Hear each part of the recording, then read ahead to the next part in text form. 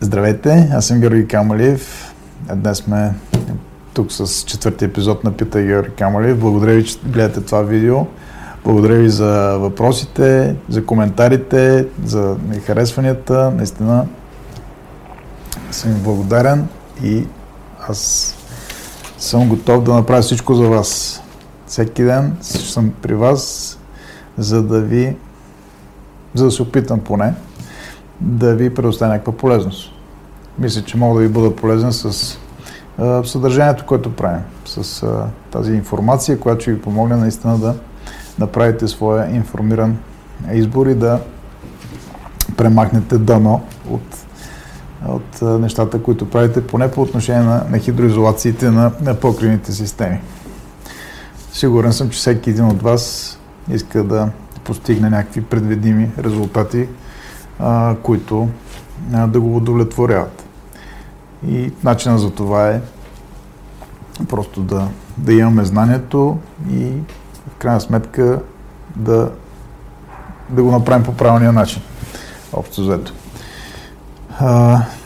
Така, днес се радвам на този въпрос, който получих. Той беше неочакван за мен, защото като че ли ние забравяме за покрива, след като веднъж го направим, след като веднъж го ремонтираме и просто си мислим, че той е там и трябва да го забравим или просто той е длъжен да работи каквото и да му се случва. Въпросът, на който ще се спрем днес, е как да почистим покрив с ПВЦ мембрана. Наистина съм щастлив да отговоря на този въпрос, защото много често това се забравя.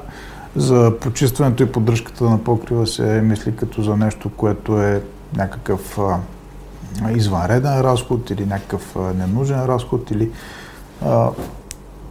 просто не ни се занимава и предпочитаме така да отлагаме нещата или да заравяме главата в земята, докато в крайна сметка не дойде момента, в който покрива казва: имам проблем, трябва да бъде решен. Това, което бих искал да кажа, че трябва да мислите за почистването на покрива като нещо, което ви спестява пари.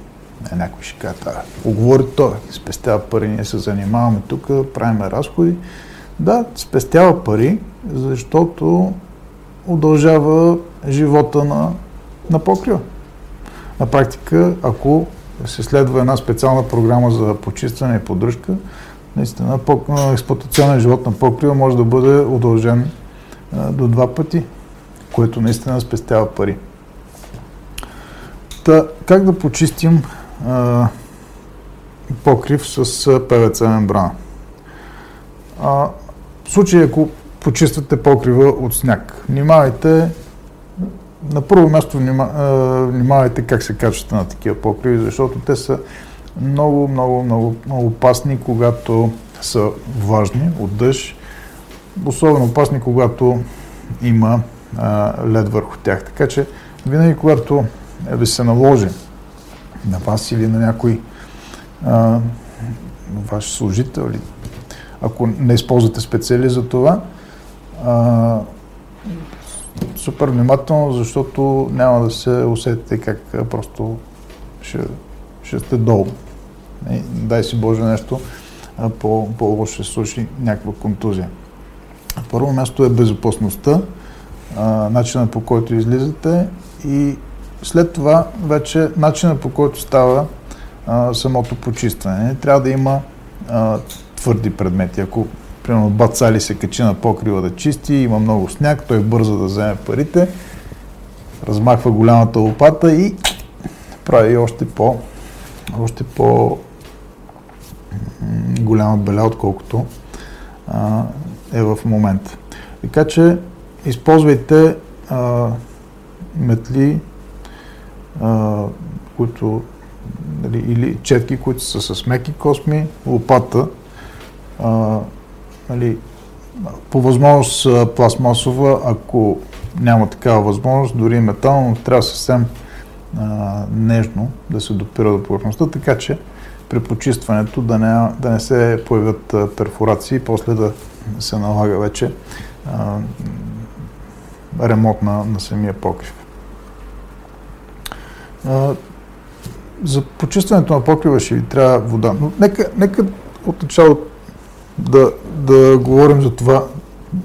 Защо ни трябва? Освен парите, които казах, наистина, това би трябвало да е основен мотив, че вие ще спестите пари, като удължите живота на своя покрив, но какво друго?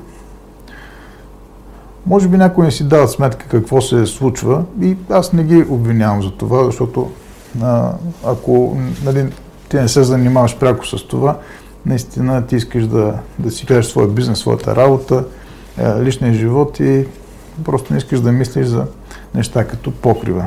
Но все пак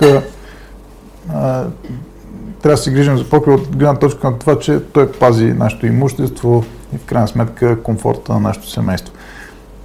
Нека да видим какво точно се случва на покрива, защото той работи всеки ден за нас, нали така? Независимо, че ние не мислим за него, покрива е там и той работи всеки ден. При слънце, при дъжд, при вятър, при лето и така нататък. Много често при самите атмосферни условия на покрива се натрупва прах, мръсотия. Ако не се почиства дълго време, наистина в ъглите се натрупва достатъчно количество пръст и с времето случайно попаднали от вятъра семена изникват цели растения на покрива и не се чуем как е станало това нещо.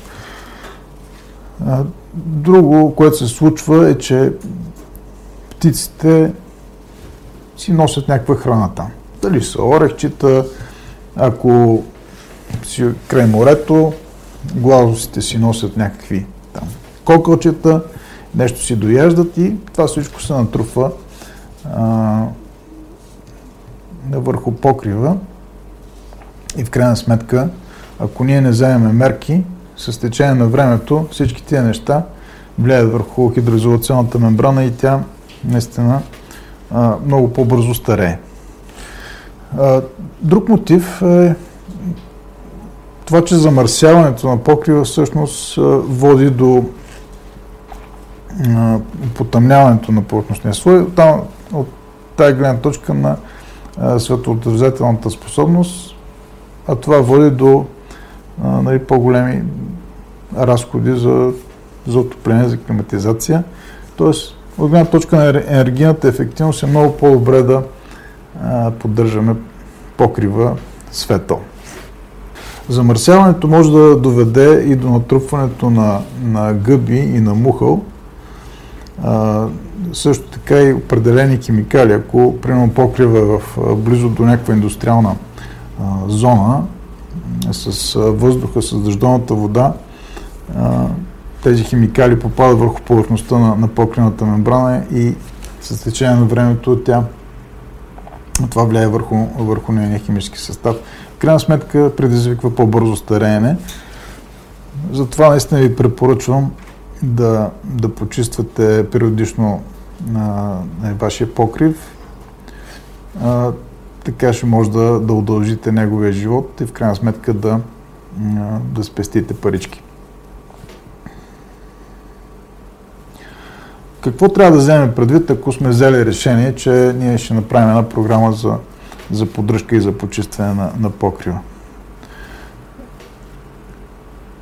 Може би, ако не ви се отделят бюджет или средства за външна фирма, която да се погрижи за това, просто определете някой човек, който може да го прави това от вашия екип, който спазва определени правила за безопасност и съответно някаква технология, която да не уврежда самата мембрана, самата хидроизолация или покривна система. За почистването ще ви трябва със сигурност вода. Най-малкото метла, лопата, вода. Трябва много се внимава при самите детайли, при излазите на покрива. Ако използвате вода с маркуч, все пак е препоръчително тя да не под високо налягане, защото могат да се получат други неприятности. Колко често да почистваме покрива? Това зависи от зоната, в която се намира. Дали има наблизо някакво странично въздействие, примерно индустриална зона, в която имаме излъчване на емисии от някакви газове, които са вредни. Дали имаме други замърсявания, дали имаме зона, в която е по-прашна, или се образува прах. Всичко това влияе върху това колко често трябва да почистваме покрива. Все пак минимум 2 пъти в годината е добре да се прави това. Примерно пролет и есен, пролета след по-тежкия зимен сезон и есента вече като подготовка за по-тежките климатични условия. При всички положения е добре да се прави от някой, който има опит в това, дали е външна фирма, дали това ще бъде човек или екип от вашата компания, който се занимава с поддръжката на сгради.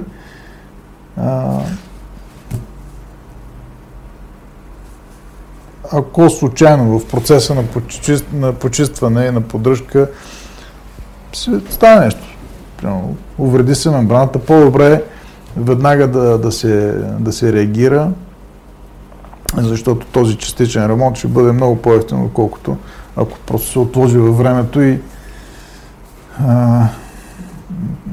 нещата станат по-лоши. Така че в момента на почистването, ако се забележи някакъв недостатък, цепнатина, дупка или слабо място, по-добре е веднага да се отремонтира. По този начин, още веднъж казвам, удължаваме живота на самия покрив. А това не носи ползи, нали? И така, приятели, мисля, че това беше за днес. Благодаря за вашите въпроси още веднъж. Благодаря ви, че гледахте това видео. Ако имате някакви въпроси, свързани с хидроизолации, с покривни системи, всеки един въпрос, който искате да ми зададете за нашата компания или за мен лично, аз съм готов да ви отговоря и се надявам да ви бъда полезен. Ако мислите, че това нещо може да бъде полезно и на някой от вашите познати или приятели, споделете го с тях. Ние сме тук, за да ви бъдем полезни и до скоро, до следващия път.